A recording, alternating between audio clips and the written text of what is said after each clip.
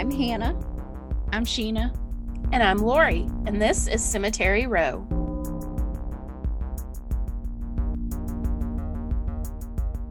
Woohoo! Yay! Welcome. Welcome. And to start off, yes, a rocky start today. Rocky start. Yes. But our baby Sheena has some stuff that she's going to pimp for us. Yeah, because I don't know that we have any other news, so I will tell whatever news I have. So if you are coming to Memphis in the month of October, please come by Elmwood Cemetery. Yay. I say like I'm heading it up. I'm very much not. The cemetery is hosting its annual costume tour called Soul of the City the first weekend in October. And it is going to focus on the 1878 yellow fever epidemic in Memphis that was very, very devastating. We did an episode on it. The episode 2. Yeah, mass graves. Yeah. Mm-hmm. So there are a lot of amazing stories that came out of that. So it's a really great tour. The actors do a great job. And then you have people like me who take you from actor to actor, and we'll tell you lots of fun stories. So yeah, come to that. And then at the end of the month, the weekend of Halloween, join me for my true crime tour of Elmwood Cemetery. I will be sharing some stories you've already heard, like Jasper Smith and Alma Theed, but then there are some other ones like the Tamale murders and gosh, what else? Alice and Frida, which I've not covered on here yet, and lots of other ones. So it's a fun time to be had by all. And it won't be 1,000 degrees this time. Thank goodness. It'll actually be nice. I may come to that one, Sheena. You should. It'll be fun.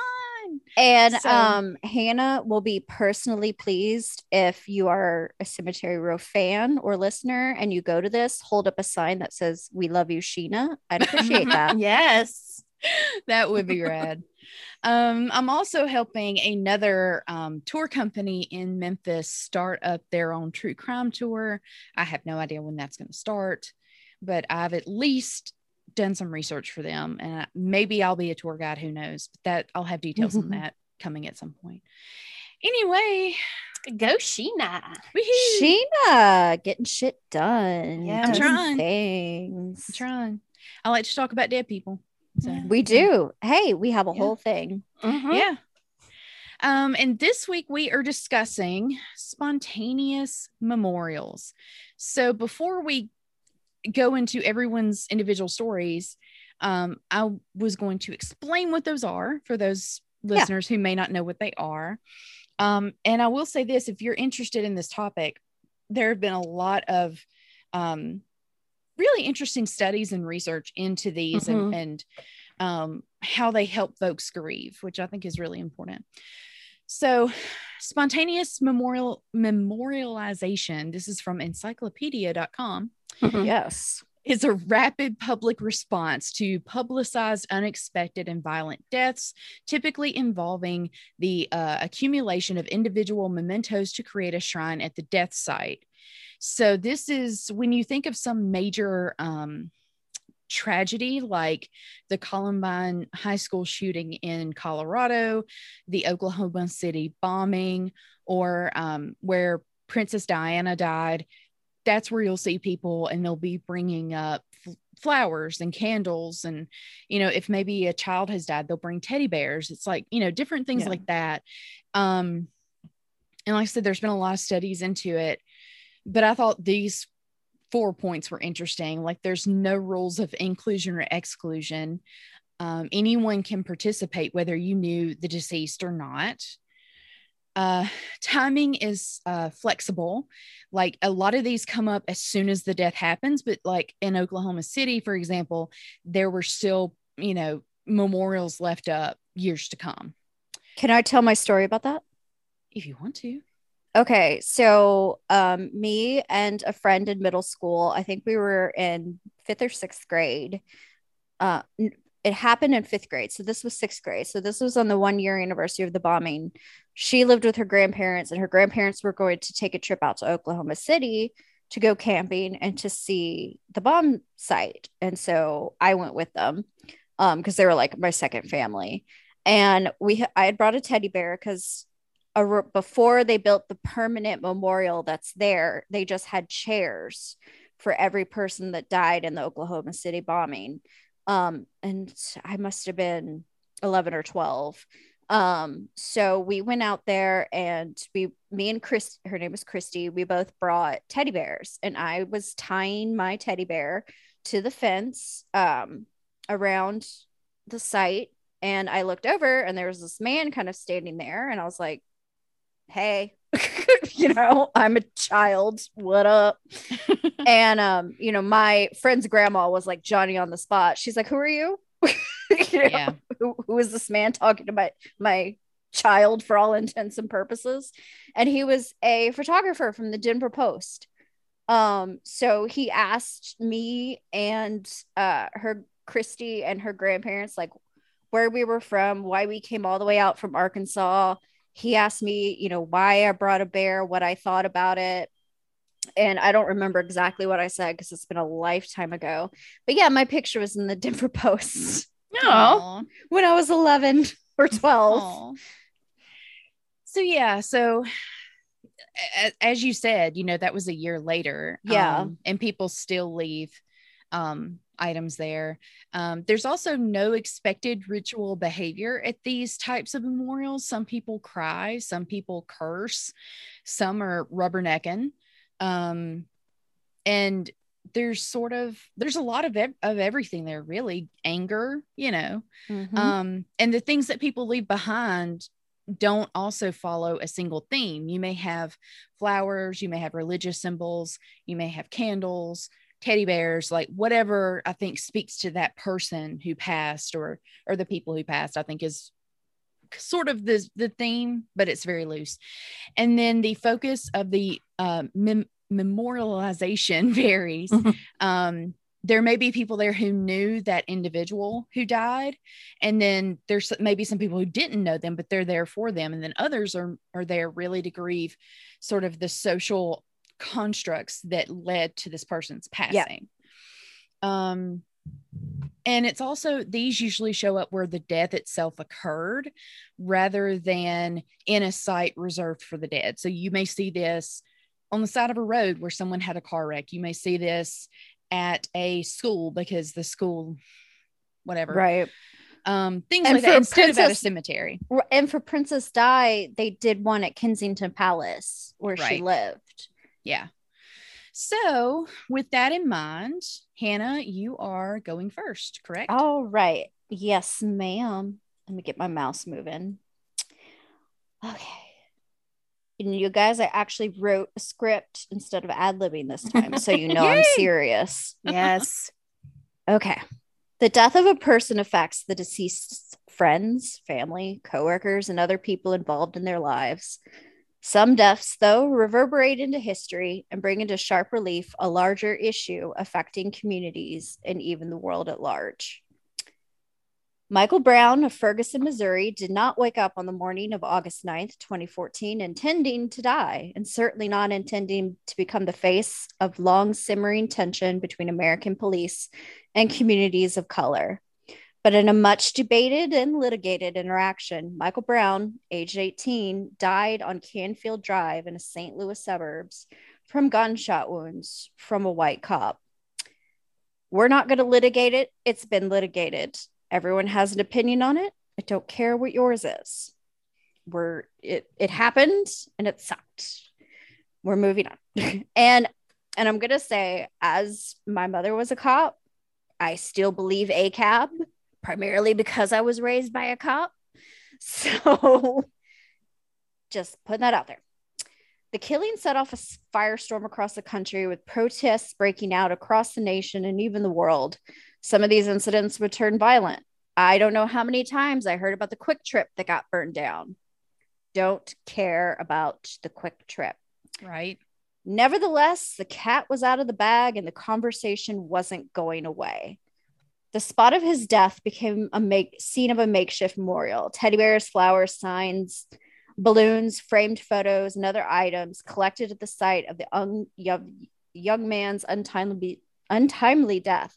And that's really the point here, is regardless of what you think about Michael Brown, and if I hear he was no angel one more time in regards to somebody who died due to police violence, I'm going to become violent. Exactly. He was 18, and that's too young for anybody. Right. Exactly. The memorial would be removed many times by officials who would say they were cleaning the streets or they were fixing the streets. It would also be set on fire by unknown vandals because the world sucks. Mhm. But each time, items would reappear from a community unwilling to let the memory of this moment disappear. The spot is now marked by a permanent plaque with an engraving of Michael's graduation photo. His dates of birth and death are included in the following words. I would like the memory of Michael Brown to be a happy one. He left an afterglow of smiles when life was done. He leaves an echo whispering softly down the ways of happy and loving times and bright and sunny days. He'd like the tears of those who grieve to dry before the sun of happy memories that he left behind when life was done. Which is, I thought, very, very nice. And It is, yeah. focuses more on his life than his death, which I appreciate. Right. Yet there were still more, and I will be saying their names. This is not by any means an exhaustive list, nor is it current, but these were the ones between him and 2020. Eric Gardner, Laquan McDonald, Tamir Rice, who was 12, by the way, Walter Scott, Freddie Gray, Philando Castile, Jordan Edwards, Lawana Phillips, Crystal Danielle Ragland, Latasha Nicole Walton, April Webster, and of course, Breonna Taylor. And then 2020 happened. And while we were in the midst of a pandemic that was killing people across the globe, crashing economies, and causing Great Depression level societal disruption, another name would be added to this inglorious list. In Minneapolis on May 25th, George Floyd was killed after an officer kneeled on his neck for roughly 9.5 minutes as George cried for help and begged for his mother. George's death penalty crime? Possibly passing a fake 20. Nobody knows where that fake 20 is, by the way. So nobody even knows if that actually happened. Mm-hmm. And to be clear, the cop was white. Yes. And they caught it on video. Yes. Yeah, thank God for that girl. Yes. Yes. And the young lady Thank that God for did her. won a Pulitzer this year. And wow. Fantastic. Yeah, I'm extremely proud of her and very happy. Well, I'm happy. It was, of course, strange, but I can't imagine how hard that was to witness. Yes. But I'm so glad she had the wherewithal. Yes, Absolutely. Forethought to do that. Absolutely. The country, already clinging to its last bit of sanity, erupted. A cooped up, traumatized populace sick to death of each other after 4 years of polarizing political rhetoric and chaotic leadership took to the streets en masse. Oh, and did I mention it's an election year? Yeah, go figure. Target stores were ransacked. A police department was set on fire.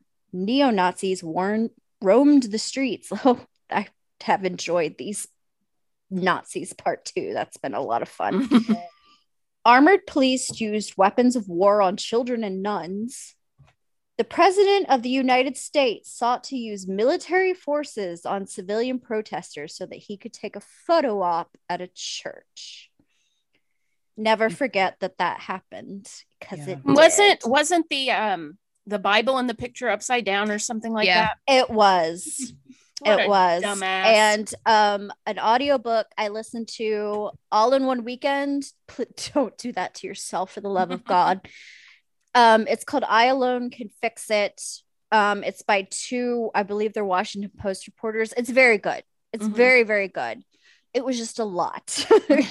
I imagine because so. If even just a fraction of what they reported is true, everybody should be in The Hague. Everybody should be convicted of crimes. Everybody. But apparently, the Bible was a last minute addition. And Ivanka carried it in her purse for him Of course she until he did. got to the church. Nobody knows where the Bible came from, so it's not his, because God knows he ain't read one. Never. I said what I said. But I'm going to let that simmer. Fuck y'all. Sit in those feelings. Sit in those feelings. But from the fire and tear gas emerged something powerful. Murals. Beautiful works featuring George's image and words of protest like I Can't Breathe and Black Lives Matter cropped up not just in his hometown of Minneapolis, but as far away as Syria, Palestine, and Spain. And Syria and Palestine are having their own problems with certain ethnicities getting crushed simply because they are of that ethnicity. The murals did more than just commemorate the life and death of one man, but also express the values of equality and justice. But why murals? There's no clear reason why murals were the world's way of coping with the tragedy, whether it was out of work artists looking for ways to express themselves or a way to take back to the streets, which had been off limits to all but the most essential or obstinate as its own revolution. Either way, the actions met the moment, and from the dark tragedy of racial injustice, not just in Minnesota and the United States, but across the world, were bred bright flashes of color, beauty, and honor. And we're going to post pictures. They're absolutely beautiful, absolutely gorgeous. Even the city of Chicago got in on it. They created an art program where plywood boards that had been put up during the unrest in the city were refashioned into artworks promoting the importance of voting. The city won a prize at Cannes this year for this art display. As our beloved MCR told us, it ain't about all the friends you made, but the graffiti they write on your grave. The tombstones we leave behind tell the world we were here. Our lives mattered. Our deaths mattered. As we decide in an often acrimonious way what parts of our history deserve the honor of public observance and how best we can do that, the visual reminders of the lives and deaths that brought us here, whether it's Emmett Till's bullet-ridden plaques or statues of the indigenous people rather than the colonizers who killed them, tell outsiders who we are and what we value. Statues don't tell history, but they certainly tell what we value. 100%. And so we need to decide, Southerners, who do you value? Confederates or the people they stomped and wanted to enslave and spent the century after the Civil War terrorizing?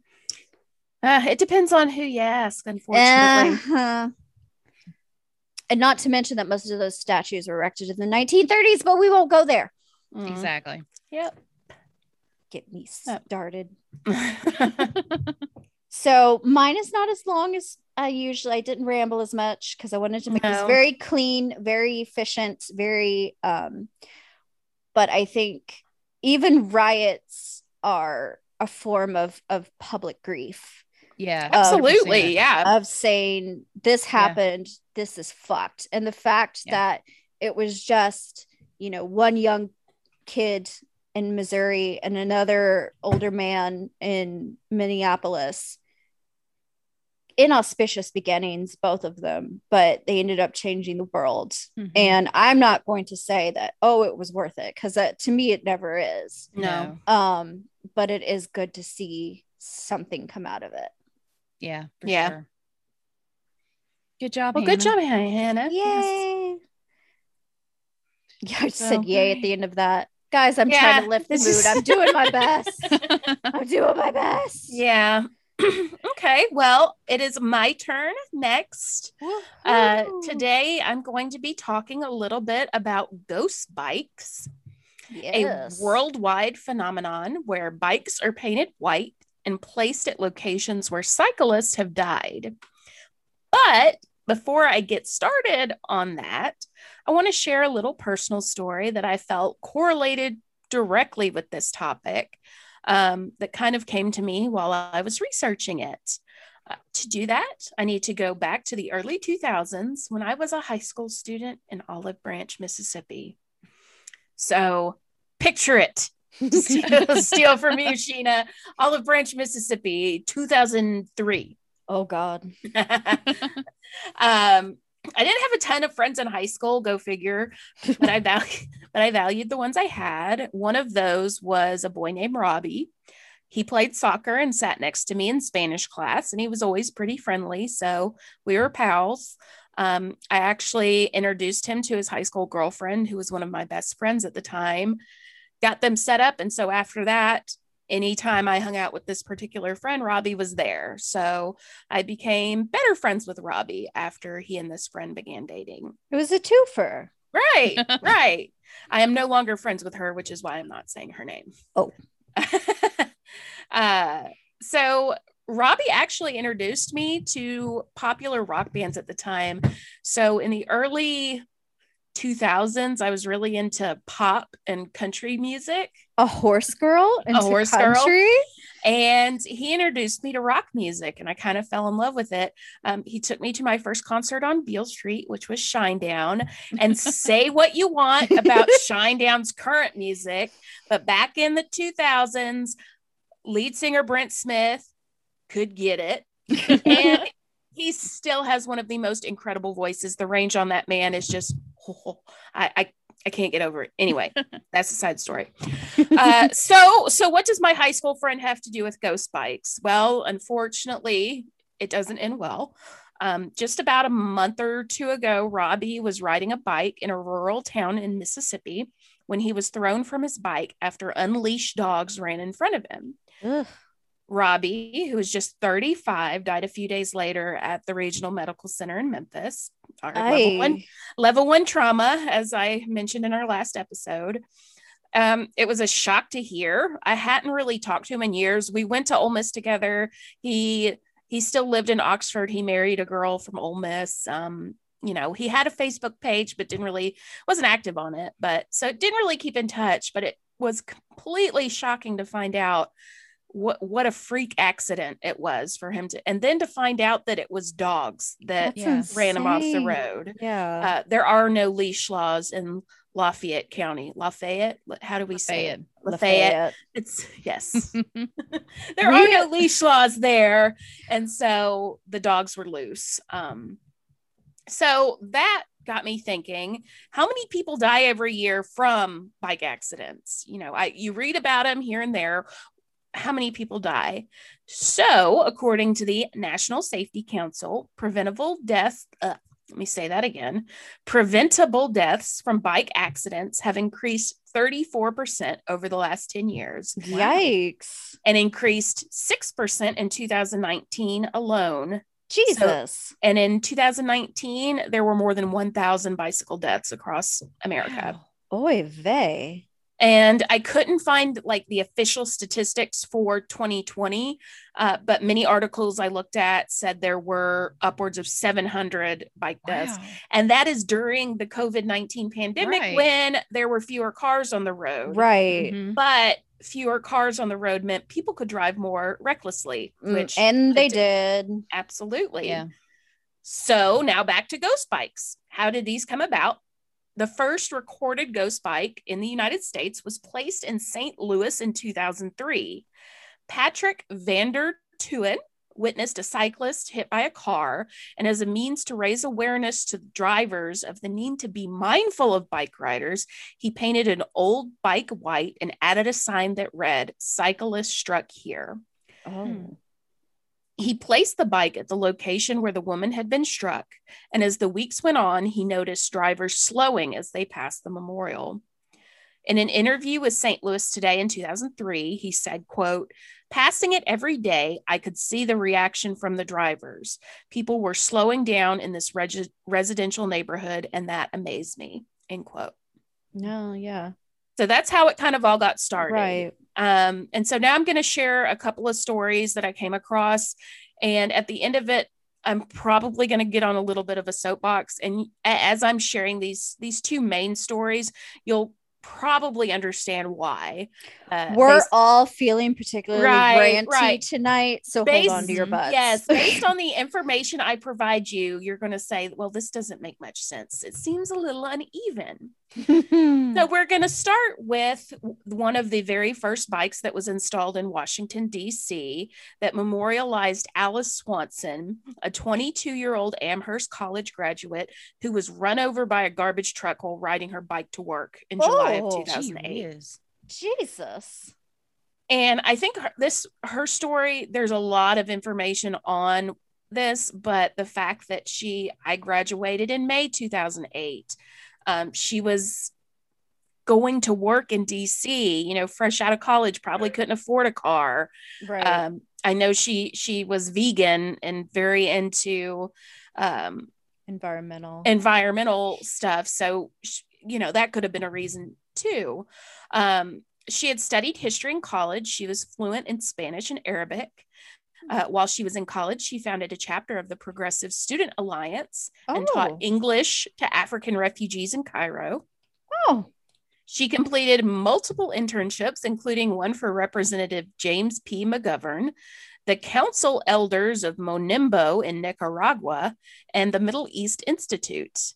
Damn. Overachiever much. Right. Like, Amherst. Good for her. That's right. Overachievers University. Exactly. She had started her career at the International Research and Exchanges Board shortly before her death.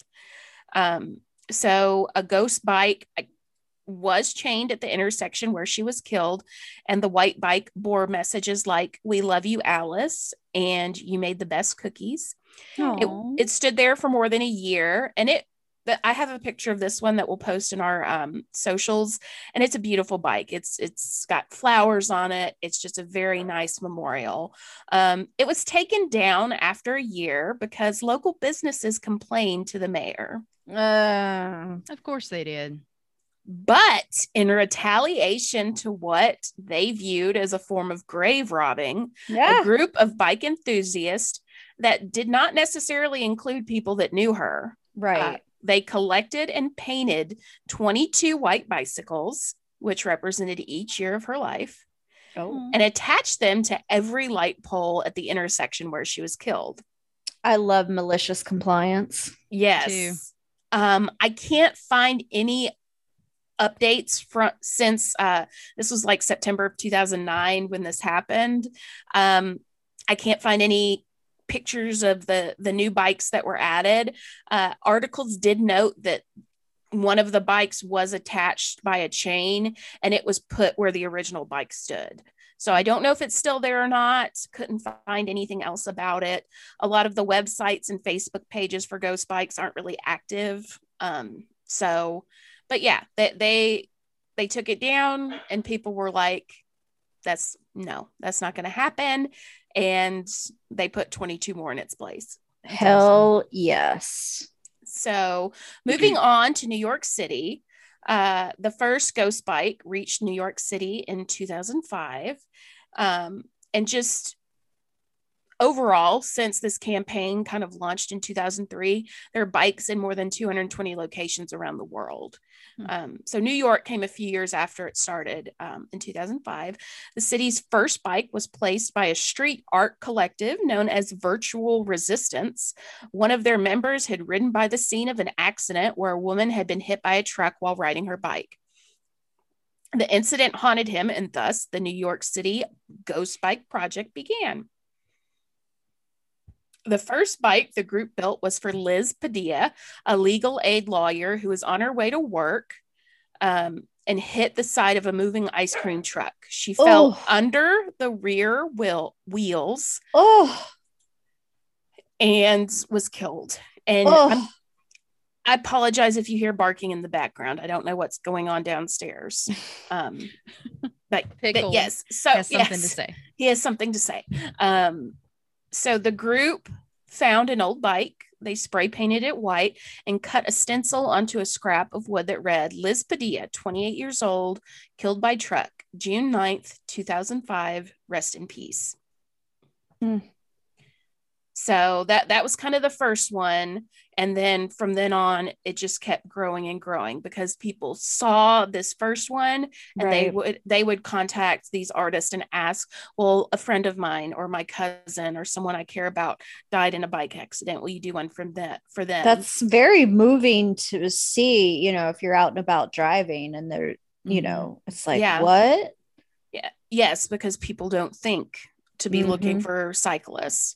As of 2020, there were more than 250 ghost bikes scattered throughout New York City, including that of Salvador Cairez Rodriguez, a 50-year-old immigrant from Mexico City who was killed in September of 2020. Oh. Rodriguez was a competitive cyclist who was forced to utilize his skill to make deliveries after the pandemic hit because his hours were cut at his restaurant job. Yep. According to reports, he rode through a red light and crashed into the side of a bus. Oh. He slid under the bus and was dragged for about a block. No. Was this in New York, you said? Yeah. This was New York, yes. Oh. The bus driver didn't even realize he had fucking hit someone until he returned to his station. Oh. No. Oh. Yes. So one of my main sources this week is an editorial from Bicycling Magazine written by Jesse Singer, who was a part of the group that built the very first ghost bike in New York. I highly recommend reading it. It'll be linked in our show notes because, again, a lot of the general information I got from her article. And she brought up several great points, especially regarding how bike deaths are reported in the media. In a number of instances, blame seems to be placed on the victim. Honestly, pretty much every circumstance, the blame is placed on the victim. Yeah. In reports of Rodriguez's death, he, quote, blew through a red light and crashed into the side of a southbound Q18 bus. Ugh.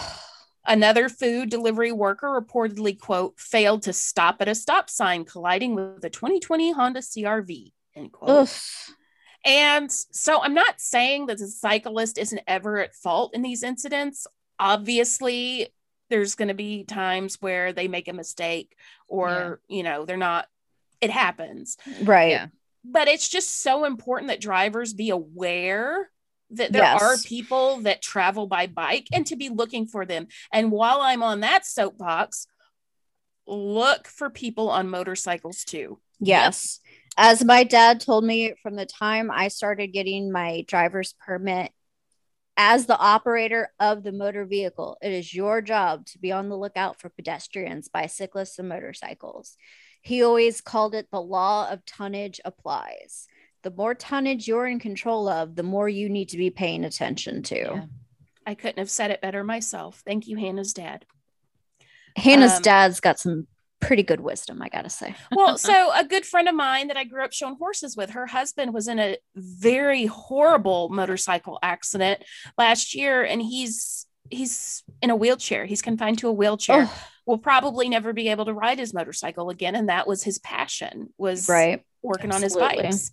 And he was not at fault. Somebody wasn't watching and pulled out in front of him. Well, we just had a thing here in Chicago where an off-duty cop ran over, and this little boy was at a stop sign. Yeah, it was a child. I'm sorry, Lori.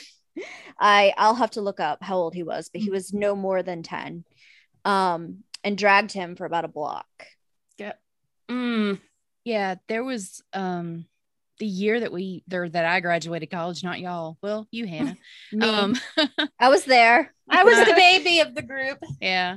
I had a cousin that was killed. He was riding his motorcycle, and someone hauling a trailer behind them, like one of those, not a trailer like a house, but a trailer like a, that you put things on. Right. Like you put a lawnmower on or something. Yes. Like that. Empty, of course, because why? But anyway, he had gotten into the other lane, and the trailer was in that other lane too. That's a big pet peeve of mine, is these guys who drive around with those empty trailers behind their trucks. Why? Why? Okay. Getting awful gas mileage. Yeah. But yeah, look out for motorcyclists, please. Because and the neighborhood I live in right now, currently, I live in, not going to blow up my spot, but I live on the north side. And lots of bicyclists, tons of them. And so much that I joked with my parents of like, when I lived in Mississippi, if you saw somebody on a bicycle, it's because they had too many DUIs and they needed to be on, they needed a bicycle. And I've seen older men with brown paper bags on their bicycle. Yep. I'm like, honey, choices.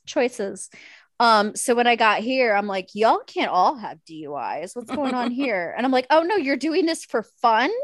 Yeah. Oh. But now I'm sitting here thinking, maybe I should get a bike. But this is scaring me, so maybe I won't. Yeah, you've got to be Please wear a helmet. Yeah. Absolutely. And all that's that the law in stuff. Chicago is that you do have to have a helmet. So yeah. I mean, it's unfortunate. Like in Robbie's case, I don't know if he was wearing a helmet or not. I imagine not. But you know, had he been wearing a helmet, I'm not going to get into it because I don't know the situation. Right. I mean, you can't. But there are circumstances where if you had worn a helmet, you could have survived. Yes, absolutely.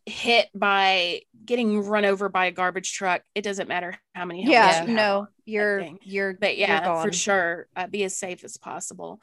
One thing is abundantly clear when it comes to the demographics of these victims.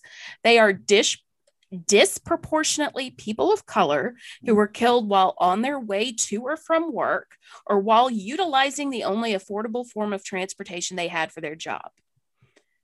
Now, with millions of people out of work due to the pandemic, many people have stopped trying to find jobs because the cost of transportation is so high for them. And even used cars are expensive now. It's not like really you can go, you know, my dad, before he went into the Navy, he wholesaled used cars. And he could fix them. So that's how I got my first car, was just like a $200 beater that he bought from a dude he wholesaled with. But that's not the reality anymore. You can't get a $200 beater anymore. That doesn't exist. No, especially now. Right. There are no cars because there are no chips to put in the cars. Exactly. So it's also unfortunate that the media doesn't seem to report on these deaths with more than a blurb or two. In fact, a lot of these groups that do the ghost bikes, they don't have a name of the person. They just read an article where a cyclist was killed at the corner of this street and that street, and they put a bike there and just cyclists killed here. Yeah. And this isn't a slight against her, but I was able to find out so much information about Alice Swanson and multiple articles, but only one or two articles with a paragraph or two about Rodriguez and absolutely no pictures. When is the life of a person going to have the same value to the media as the death of the cisgender white person? And we say this as people who are trained in media. Right. And this is as a cisgender white person. Right. I don't understand why people cannot value, or the media doesn't value, the life of an immigrant who spent his entire life chasing the American dream. He learned the language. He worked his tail off. Why his life isn't as valuable as, you know, a white girl from Boston who was tragically killed in the same manner. It doesn't make sense. It's frustrating. I spent 4 years in college studying journalism. I do not understand why they're limited to one or two sentences. And again, that's across the board for anybody who dies in a bicycle accident. It's very rare that you'll get more information about the person themselves. The case with Robbie, somebody sent me a message on Facebook and told me there were no articles about it. I wound up finding an article on hottytoddy.com, which is a publication out of Oxford where we all went to school, that talked about how local groups had raised like $26,000 for his widow. Oh, wow. That's where I got the information about what actually happened, because before that, all I knew was that he had fallen off his bike. Right. So it's a never-ending cycle about the lives that are not valued. And again, when you look through the list of the names of the people who have been killed in bike accidents and the cities they live, New Orleans, New York, DC, LA, it's people that can't afford regular transportation, and that's how they work. They're delivery drivers and they ride a bike. And people in cars, as you said, Hannah, they don't realize how much power they have. Right. And they think they own the road, and it's bullshit and it's frustrating. And these bikes are just a way to hopefully educate people and make them realize what happens when you're not on the lookout and when you're not aware of your surroundings, when you're driving a, several ton metal box with an engine in it. Yeah. And you have to wonder too, how many of these folks were undocumented, so they couldn't get a driver's license even if they wanted to. Yeah, that's a good point. That's and a good point. I'm lucky to live in a city with some of the best public transportation in the world. But, back in Biloxi, where I came from, we had the Coast Transit Authority. One of their buses ran into my car once, by the way. Oh, wow. They had to buy me a new car. So that's why I can never make the joke, what if I get hit by a bus? Because I have gotten hit by a bus. But I mean, that's the thing, is like there was very little public transportation. And contrary to what you may hear on certain news networks, the undocumented immigrants who are here are fucking working. Yeah. They are and they're paying taxes. Yeah. So I don't want to hear that anymore either. But if a bicycle is the only way they have to get to work, look, I'm from Mexican stock. We'll get to work however the fuck we need to get to work. Absolutely. If there's 20 of us in a Geo Metro, we'll figure it out. Yeah. I have laid across the laps of people just to get where we were going. Yeah. It's not safe. Please don't do that. But I mean, there's so many people who, and again, where I kind of made that joke about people with DUIs. Again, people with DUIs still need to get to work. They got court fees they got to pay. I mean, That's right. Young kids. I mean, I bicycled. I lived out in the boonies, so I could bicycle wherever I wanted, but there was still, dangers of like tractors not seeing us and stuff like that. I mean, so, and like, again, here in Chicago, where it was a literal child. Oh, man. Yeah. Yep. But anyway, so that's my I love spiel that. about the ghost bikes. I job, love that. Lori. That's such a Thank good, you. and I love that it's not necessarily, I mean, it is the community, because like bicyclists are a community. They're very serious about it. Oh, yes. Which is why I find bicycle shops very intimidating, and I really want a bicycle, Yes. but I'm also very scared. So if you're a bicycle person, email us and let us know what to do and how to find a good bike. But I mean, but that's just that, they're a community, and they're standing, even if they didn't know the person, and even if they didn't have a name, they're saying, hey, they were here, and somebody, they died. Their lives mattered. Yeah. Yeah, Yes. absolutely. Okay. I love that, Lori All right. Lou. Thank you. All right, Sheena. And how Okay. dare you forget how to pronounce Lafayette? I know. Well, it's like it's supposed to be pronounced Lafayette. But Oxford is special. Yes. But we in Mississippi, it's like I listened to an episode. Oh, this was a while back, of Murder Squad, and it was Sauchet, Mississippi. Yeah. and Billy Jensen called it saucier. So sure. It's like, Yeah. yes. I was like, well, that's My other favorite is Tupelo. Oh, well, I like it too when they say Biloxi. Oh my God. I'm I was like, okay, I don't know where you got that from. yeah, but no, okay. no. So my little town, it's Byhalia. Pretty easy. Byhalia. Byhalia. They go Byhalia. I Oh know. Lord, no, it's by No. hell, yeah, like It's hail. Byhalia. Hell yeah. And speaking of Tupelo, Yes. Yeah. Nice segue, Hannah. Yeah. So, okay, I have a tangent before I get started. let's do it. We are just tangent people tonight. Okay. Yes. Tangent corner. So, I'm going to talk about, okay, let me back up a little bit. As someone who loves pop culture and loves music, loves movies, I get really, really attached to celebrities and musicians and all this. And I understand where people say, you know, don't hold them up to this high standard, and why are you sad that they died and all that. But I'm like, but you burn know, your idols. Yeah. And I get that, you know, but at the same time, I'm also like, well, they made an impact on my life. So exactly. I've always been sort of fascinated in how fans react to their favorite celebrity's death. And I saw that firsthand working at Graceland in Memphis. I'm no longer employed there, but I was there for a while. It was fun, but it is for better or worse over. So today I'm going to talk about the death of Elvis Presley, and not just what happened when he passed, but then what continues to happen today, because I find it all fascinating. It is extremely fascinating. And for legal reasons, the opinions and statements heretofore are not official Graceland opinions or statements. These are Sheena's and Sheena's alone. Yes. Don't sue us. Yeah, please don't. I'm doing this out of love because I am an Elvis fan. And when I say that, I don't want people coming for me, yelling at me that he was racist or he was this, he was that. He wasn't. I mean, he was in the way of all white people who are raised in a white supremacist society are. Yep. And therefore, I mean, I am racist. We are all everyone has a little bit of it, right? And we're all hopefully recognizing that, challenging that within ourselves, and changing our behaviors and our thoughts.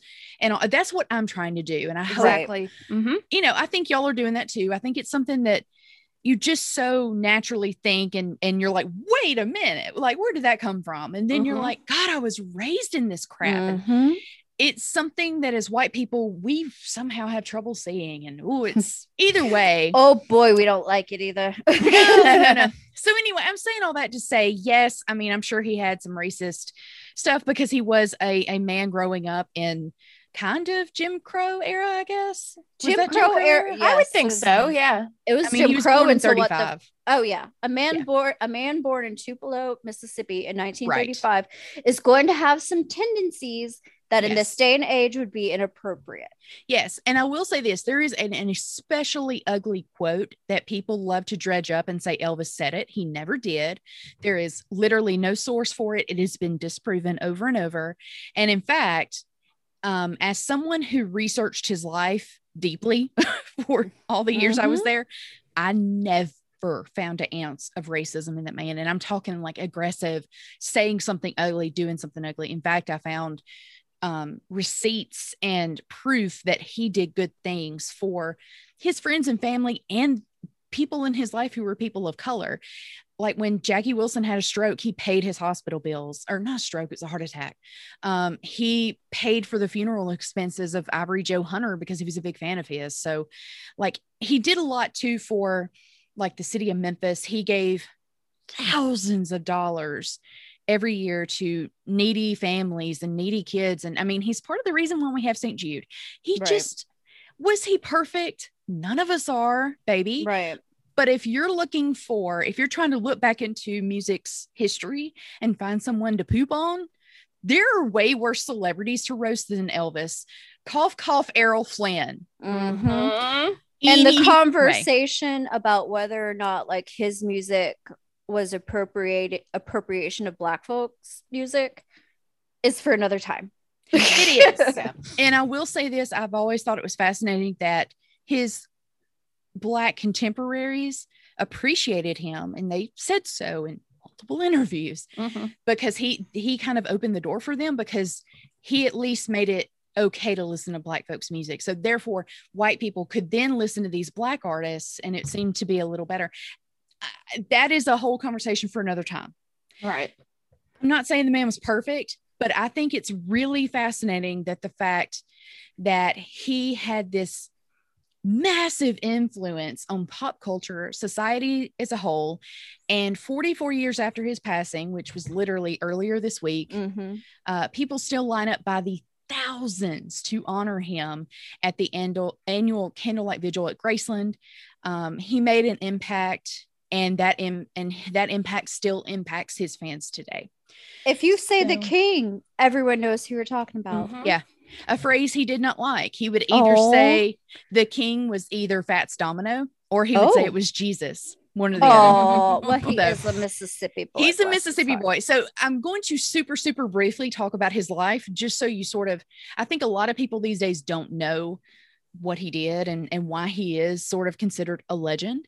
So it's super brief. There is so much more to it. But I do want to get to the more interesting aspects of how fans show their appreciation for him. So Elvis was born in Tupelo in 1935. His parents, Gladys and Vernon, were very, very poor. So he was very much always a kid from the wrong side of the tracks. His classmates beat him up, and I don't know that they beat him up. Like, they cut his guitar strings and stuff. Like, they were mean to him. Bunch of dicks. He was a poor kid, and he lived near the black sections of town, and he would actually go to like black gospel shows and stuff. So like, they were just like, you're poor white trash. And they just, you know, they were mean to him. So at the age of 13, the Presley family moves to Memphis, and very long story short, his music career took off when he was 19, on the back of hits like That's All Right. He toured with the Louisiana Hayride, which is sort of like a touring Grand Ole Opry.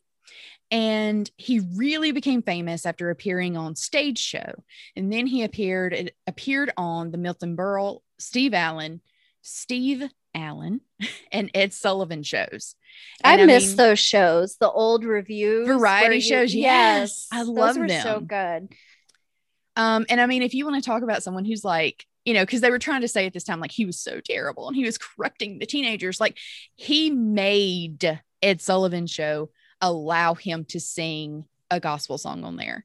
Like, they were like, no, you can't sing a gospel song on here. And he's like, I'm gonna. So that's what his, I always thought that was kind of funny. His Grammy is in gospel. Yeah, his 3 Grammys. And that's all of the Grammys he won were only for his gospel recordings, which are, I think, the best. Like, if you're going to listen to Elvis, and I'm not someone who's like amazingly religious and listens to gospel music all the time, but his is good. His is my favorite version of Oh Holy Night. It's the man has a beautiful voice. It's gorgeous.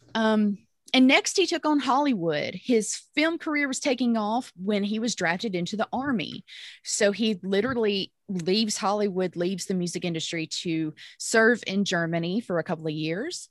Upon his discharge from the Army, he goes back to his career of being, you know, this amazing, you know, singer, actor, all this.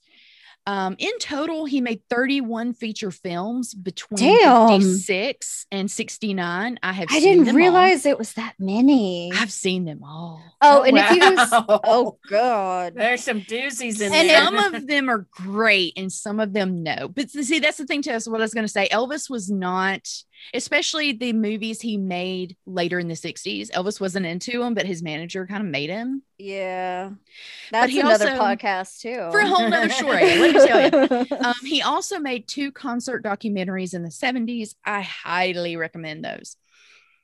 Because so many of those later films weren't that great, his popularity was beginning to wane in the late 60s. But then he made his famous 68 comeback special.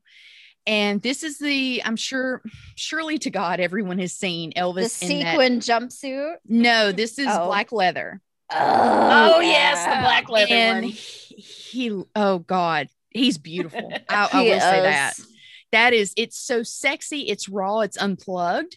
Some of it is unplugged. And that is what then sort of inspired MTV's Unplugged and that sort of thing. So it's very, very good. Go ahead. And any merch you see where it looks like it's a mugshot, it's his enlistment photo. Yes, 100%. 100%. And anyway, he spent a lot of the 70s touring. He also did his Vegas residencies there, which really sort of set the standard for celebrities doing that. This is where you do see Jumpsuit Elvis. I love Jumpsuit Elvis. I do too. I love those jumpsuits. Are incredible. They're amazing. Yeah. They're literally works of art, and they're so heavy.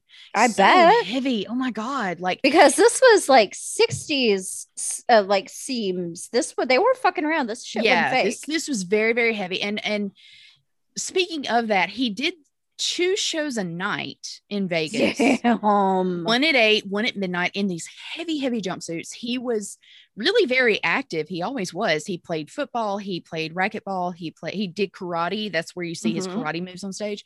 No wonder he's always sweating his ass off in them pictures. Yeah, it's sexy. But he did have some health issues. He had done some yo-yo dieting because, of course, with the movies, you get that with everything.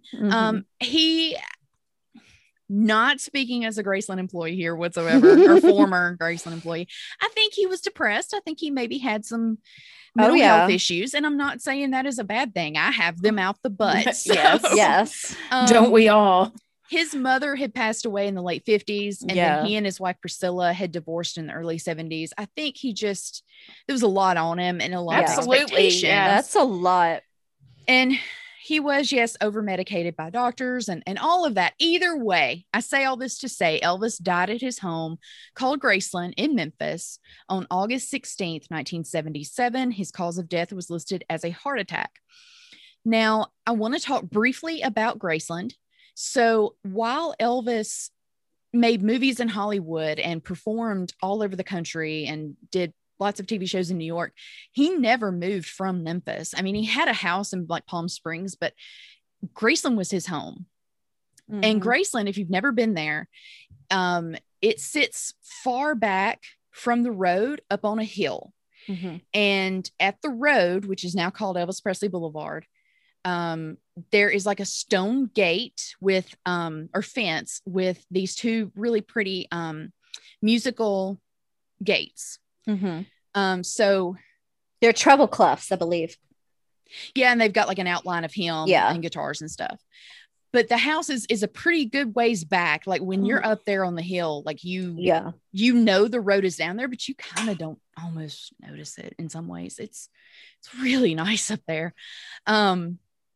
But anyway, while Elvis was alive, fans would gather down there at that stone fence because they might see Elvis walk out, on the front porch or riding his horses. He loved horses. He would greet fans down there and sign autographs for them, that sort of thing. And to wrap up sort of why he is important, he is the world's best-selling solo music artist of all time. He has the most charted songs on Billboard, the most charting albums on Billboard's 200. He was posthumously awarded the Presidential Medal of Freedom in 2018. He is the only celebrity to have 2 stamps made in his honor. And 44 years after his passing, as I said earlier, fans still visit Graceland. It is the second most visited home in the United States. Graceland is where our story begins. Picture it, Graceland, August 16th, 1977. Oh, yeah. August to Memphis. The heat. We get to that. So Elvis was pronounced dead at 3:30 in the afternoon of August 16th at Baptist Memorial Hospital. And as news leaked out to the world, fans were devastated and they flocked to Graceland. And they were, as I said earlier, so used to sort of gathering at the gates of Graceland that it just kind of made sense that they would go there. As many as 80,000 fans gathered at the mansion's gates and at the cemetery where he was going to be buried. Oh my goodness. The National Guard was called to help control the crowd. Yeah. It's hot in August, so you have to be careful. Yes. It's not comfortable to be in. And in the early morning hours of the 17th, about 2,000 fans were at the Graceland gates for an all-night vigil. So he had passed that afternoon and fans were just staying there all night, right? I read a newspaper report at the time that said entire families with children sat on makeshift seats, coolers, and soft drink cases waiting for the somber procession to leave Graceland Mansion for the cemetery where Presley's mother is buried. I think they were kind of waiting on all the processions to happen, but the actual funeral itself wouldn't take place till the 18th. But on the morning of the 17th, before dawn, as I said, these fans are standing out on Elvis Presley Boulevard in front of the mansion. And unfortunately, a drunk driver swerved into and then out of the crowd, killing 2 Elvis fans and seriously injuring another. I didn't know about that. Yeah. It's something that is never talked about. And it's not like that is the most Memphis goddamn thing. It's so bad. And it's one of those things I think Elvis would have been devastated. Absolutely. And of course, there was no Graceland, quote unquote, corporate entity. You know what I mean? Like, they weren't doing tours or anything. It wasn't like, what do you do with that? Like, Anyway, so the girls that were killed were friends and roommates Marie Alice Hovarder. I hope I'm saying that right. She went by Alice. And Juanita Johnson. They were both 19. They were both from Monroe, Louisiana. 17-year-old Tammy Bader of Missouri was sent to the hospital. Oh, Tammy. But she survived. She's good fine. for her. The suspect was 18-year-old Treatise Wheeler. I hope I'm saying that right. He was from Memphis. He was arrested and charged with 2 counts of second-degree murder and several other charges. Mm-hmm. I'm not 100% sure, but I think he died 2 years ago. I found an obit for him that matched the timelines. But how long did he go to prison? Well, I didn't find much on him afterwards. Okay. He had just gotten out of prison for something else. Oh, so, okay. And I'm like, Sweet Pea, you're 18. Please don't. Oh, and he had just got out of prison. Oh, yeah. And I'm like, babe, please don't do choices. Yeah. Choices. But anyway, I wanted to talk briefly about the girls that were killed. Alice was born in 1958. She was, from what I've read, and I can't believe this is true, but truth is stranger than fiction. Alice was left an orphan after her parents were killed by a drunk driver in 1965. Oh my God. She and her siblings lived at Louisiana Baptist Children's Home in Monroe till she graduated high school in 1976. And she was then a student at Northeast Louisiana University in Monroe. And she's buried at Riverview Cemetery in Monroe. She has a lovely monument that her siblings have put up that said, "Having Alice for a sister was a wonderful gift from God, which will be ours forever." Aww. And then I don't have as much information on Juanita. I just know that she was born in 1958 in New Orleans. She's buried at Roselawn Memorial Gardens in Calhoun, Louisiana. She has a beautiful monument. It includes a baby photo of her and then a photo of her that was probably more recent to her passing.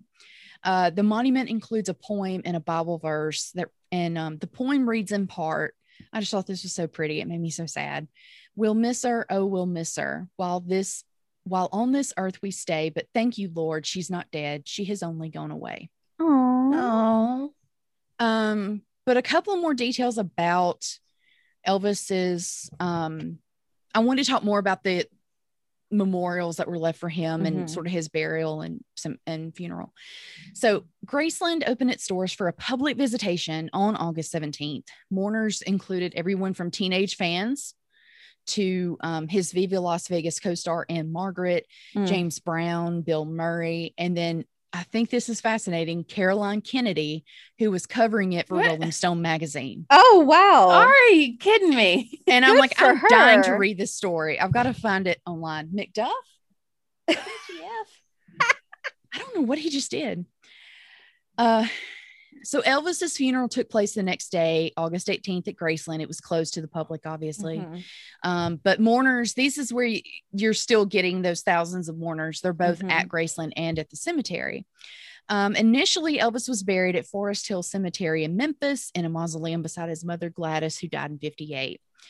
On August 17th, the day after Elvis's death, set the record for the most flowers sold in the U.S. in a single day. Wow. Associated Press reporter Mark Knoller, who covered the funeral, said Forest Hill Cemetery was, quote, a sea of flowers. Oh. And we will have a picture of this. It's amazing. So this is his quote too. "I remember a spokesperson for FTD, the Flowers by Wire service, telling us they had more orders that day for Elvis than ever before in their history. We were told that 3,116 floral arrangements had been delivered." Damn. Oh, God. By afternoon, Memphis had run out of flowers and they were trying to find other flowers that could be shipped in. Of course, this is pre-internet. That florist was so tired. Yes.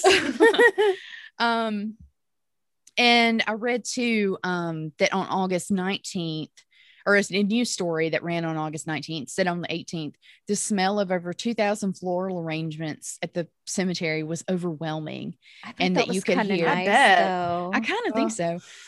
But then you could hear thousands of fans wailing and sobbing at the gate. Aww. Elvis and his mother were eventually reburied at Graceland's meditation garden.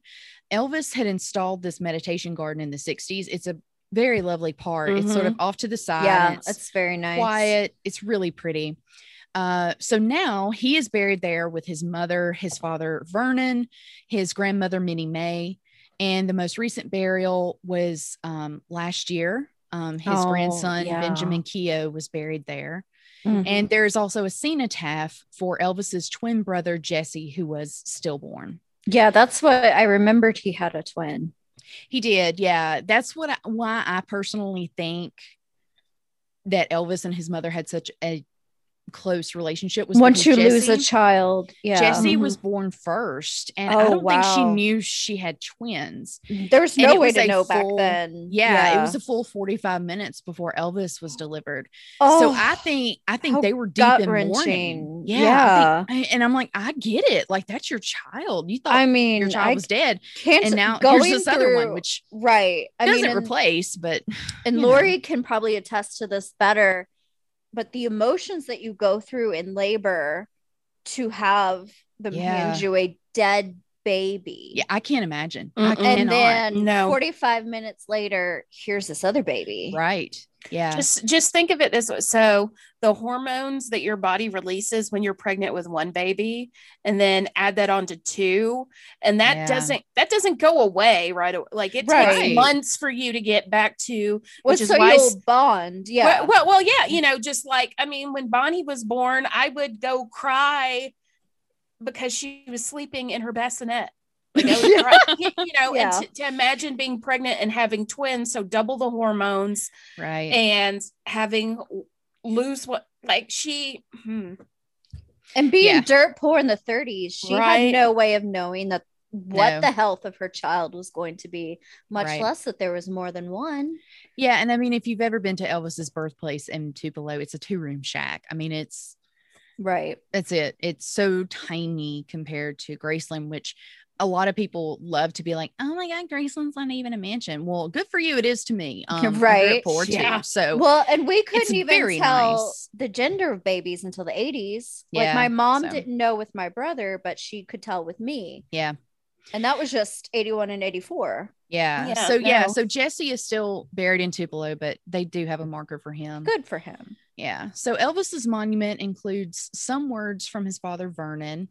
And this kind of makes me want to cry a little bit. So it reads in part, he was admired. This is only a part of it. He was admired not only as an entertainer, but as the great humanitarian that he was, for his generosity and his kind feelings for his fellow man. And he became a living legend in his own time, earning the respect and love of millions. God saw that he needed some rest and called him home to be with him. So, as I said, love him or hate him, the man made an impact, and it's been 44 years since he died. And fans from all over the globe still go to Graceland. Yeah. And that was one of my favorite things, was to go walk across the street at the plaza and hear all the different accents and languages. Every single day, it was mind blowing.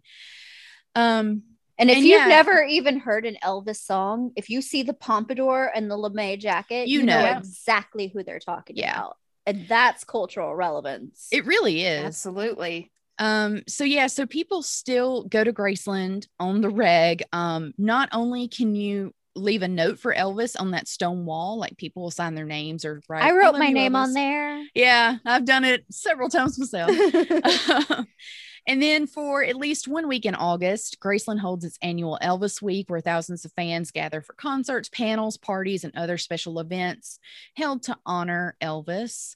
It is truly amazing, too, because fans still send those flowers by the hundreds to Graceland during Elvis Week.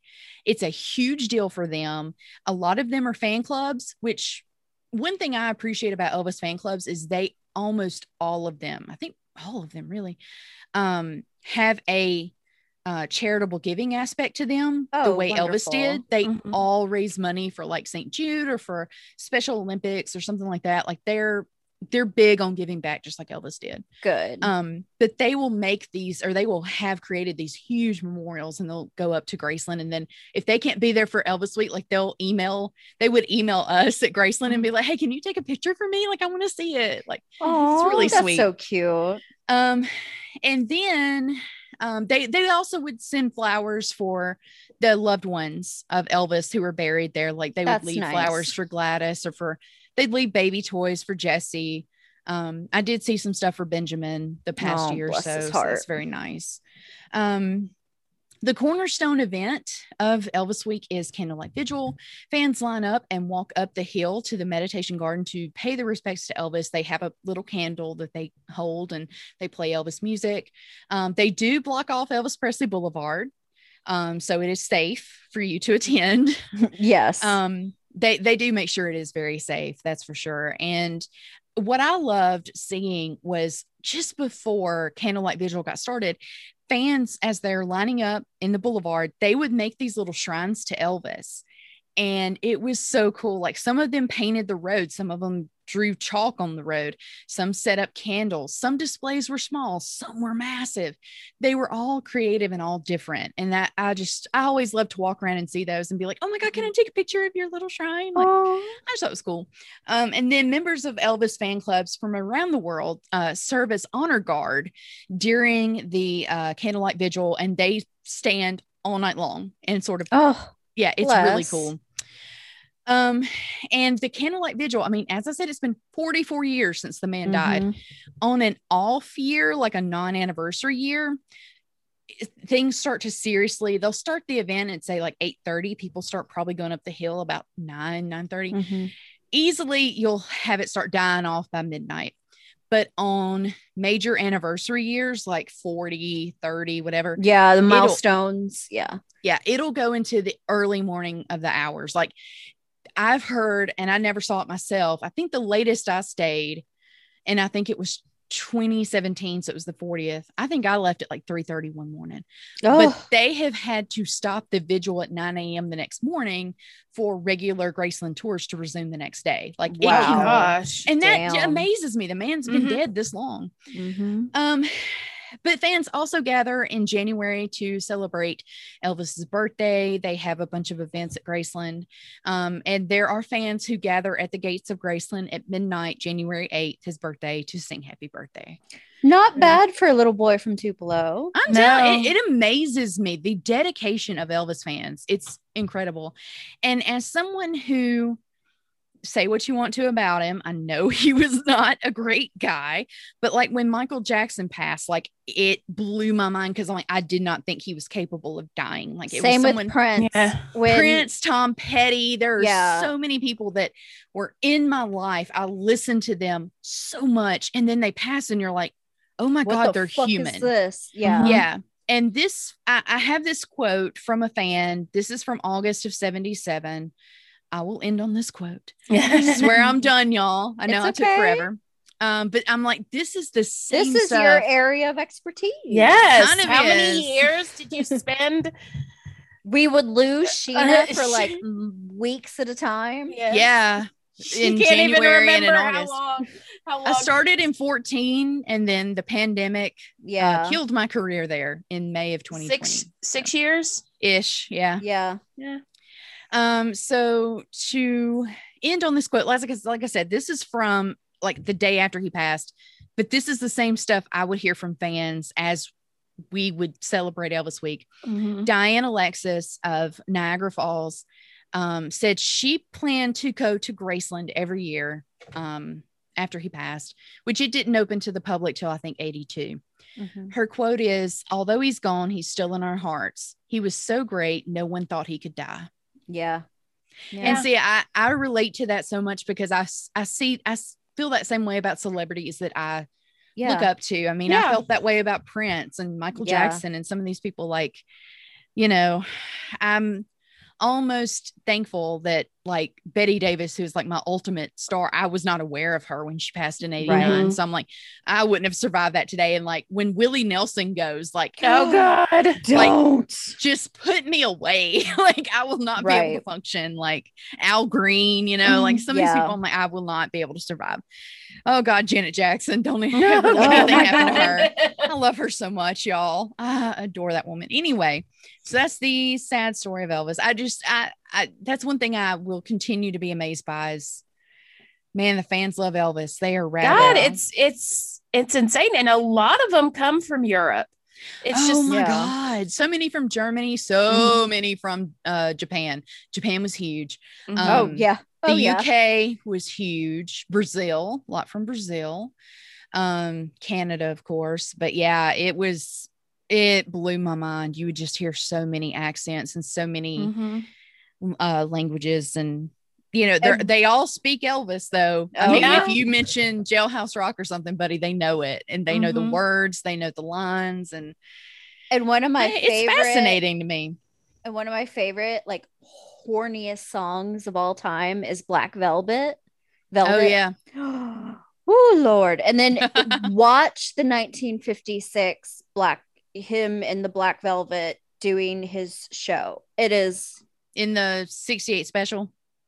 no, his 1956 performance. Remember where he was in the Black you're Velvet talking about shirt? Tupelo. Yeah. That is Blue Velvet, made for him by Natalie Woods Taylor. Oh, look at you, boo. Ooh. I know way too much, y'all. I know. I That's love my you party for trick. it. Is I used to joke to people and be like, I can literally connect Elvis back to anything. I've done so much I research, and then too, love you like for it. if you want to know about a true crime, even though my mother beats me at true crime trivia, my mother is it. I will She's the email her. queen. Literally She's the this week, queen. I emailed her about a story. There's the same story I told y'all about. I emailed it to her and I was like, oh my God, this is nuts. Have you ever heard of this? She's like, yes. Yeah, bitch. Like where she you gets so been? annoyed. Like when it's a rerun of Dateline or 48 Hours or 2020, she's like, I've seen this. I That's love great. your See, mama. I'm the queen of worthless movie trivia. Our HR manager was talking to the secretary down the hall about some movie that was filmed in South Carolina that Yeah. Julia Roberts was in, and she's like, I can't think of the name of it. It was on the water. My And I best go, friend's wedding. No, Sleeping with the Enemy. Oh, And I Oh. shouted I it out remember from that I one. shouted it from down the hall. They're like, how did you know that? I said, I pulled it out of my ass. And see, I know serial killer trivia. So Yes. when I still worked at the hospital, I can't remember how we got on this topic. With me and serial killers, it doesn't take much. But we were sitting there and I was like, yeah, did you know John Wayne Gacy's last words were kiss my ass? Yes. That My is one of my boss- favorite bits of true crime trivia. I My don't know why. boss and my middle-aged coworkers just looking at me like, uh-huh. Well, and I see, was like- I just listened to a short story, but is a part of a bigger collection by Harold Schechter called The Pied Piper. It was about Yeah. that guy Schmitty that I just Ugh, downloaded he's so that gross. onto my Kindle. You psychic, you. okay, we need to talk off mic about some of those other collections. because Okay. some are amazing, some will leave you with nightmares. Either way, this was a serial killer who Yeah. was obsessed with Elvis and he wanted to look like Elvis. He Yeah. was so uglier than Homemade Sin. Like, baby, I don't care what prosthetic you put on your nose, you're not gonna look like Elvis. And then there is two sisters who I don't think they've ever caught their killer, that they went to see Elvis movies in the theater. Yes. And they and they found went them missing. frozen on the side Yeah. of the road. Yes. And Elvis even like told them for to go home to your Yeah. parents. Yeah. Like if y'all ran away, hey, go back home, or hey, people look out for him. So that's another wild story. There are a million ways to connect Elvis to a lot of things. yes. But yeah, Oh, that McLeod. velvet shirt, that is from Natalie Woods Taylor, because I think Okay. I think he was dating Natalie Wood at the time. Good for her. So yeah, But yeah, that's Black it. But Velvet, even if it's incorrect, is a horny song. it is. But yeah, it's I think it's a dark blue, but it's hard to tell because those pictures are from 56. Those Yeah. are from the Tupelo homecoming concert he did. Yeah. Oh, you want to know another fun fact about that concert? Of course Tammy I do. Wynette is in the front row. Oh, wow. I love it. Because where's Tammy Wynette from? From Tremont, which is the I next love county it. over from Tupelo. I mean, that's in it. I knew about that because, okay, fun story. The first tape, kids, cassette tape that I ever bought with my own money was the Charlie Daniels Band Million Mile Reflection. We have discussed that I am from Midwestern white trash that moved to Arkansas and became Arkansas white trash. And I own this, and I'm gonna need y'all to get off my dick about it. However, Charlie Daniels Band was a fan. I was a big fan as an 8-year-old, and I bought it with my birthday money. Aww. And one of the songs on there, I think it's called "It's All Right Now." He talks about Elvis, and then of course he talks about Lynyrd Skynyrd, because those two bands were very close, and we have discussed Skynyrd. We have. We're gonna make our way through the entire outlaw country, don't y'all worry about it. But yeah, so that's how I really was like, okay, Elvis. And my grandma was like, sit down, we're going to have an education. So my gran was into it. Yeah, it was funny because, I mean, being from Pontotoc, which is right next door, which Elvis's mother was from Pontotoc. So she's like one of the other few famous people from Pontotoc, but I never knew he was from Tupelo, and his music was just everywhere growing up. Right. Like my mom listened to him. I clogged to GI Blues as a teenager. Like I had a cute little extremely short skirt, and it was like a little military outfit that I clogged in. It was very cute. Either way, I didn't realize he was from Tupelo until I was like 10. And then I'm like, Mama, get out. He is not from Tupelo. And that's when she took me to the birthplace, and then we went to Graceland. So I have pictures of me and my mama and my grandmother, all of us at the old plaza at Graceland. So that's sweet. But yeah, I mean, he's just, I don't know, when you're from a certain time frame, he's kind of everywhere. I get how you may not hear him now as, say, a kid that's like Lori's kid's age. Like, you know, I don't know how many people our age are playing his music, but some are for sure. Because my friend in New York State has, I believe her son is 14 or 15, and he is obsessed with Elvis. Okay. I think when you were still at Graceland, I had you send me some stuff. Probably. To send him. And if there are any kids who are obsessed with Elvis and want to be a little Elvis, Graceland has, for the past couple of years, had a performing arts camp for kids who want to learn about acting, singing, dancing, all that kind of stuff. And it's really good. And those kids, you want to talk about out-knowing me and out-knowing most Elvis fans on Elvis facts. Those kids knew everything. And I'm like, my God, you weren't here for 9/11. Like, you were born 5 years ago. How do you know this stuff from 60 years ago? But these kids are smart. So yeah, more power to them. They got that internet we didn't have. True. Very true. We would walk around singing the wrong song lyrics for 20 years and have an existential crisis when we figured it out. Yep. All right. So ladies, let's wrap it up. Yeah. Our next episode is Old Hollywood. Ooh. We're going to talk about hoes. Well, I'm going to talk about hoes. Hannah will. Lori just wants to be one for hers. Lori's is wholesome. Hannah is very on brand. Yes. And Lori, where can they find us if they want to come talk to us? Find us on Facebook, Instagram, or Twitter at Cemetery Row Pod, or you can send us a email to cemeteryrowpod@gmail.com. Lori is not paid by Google. We do have a special guest episode coming out soon. We do not know when, just because it's going to be a fun bonus episode. So that's just going to be a surprise. And there's a lot of planning that's still in flux for that. So yeah. And we hope, but it's going to be exciting, and we're excited. So we hope you're excited. Yeah. So some of us are really excited. You shut up. Shut up. Anyway. All right. So that is our episode for this week. Go leave us a review, tell your friends about us, and be careful on your bikes and look out for motorcyclists. And go to Sheena's True Crime Tour. Please. Yes.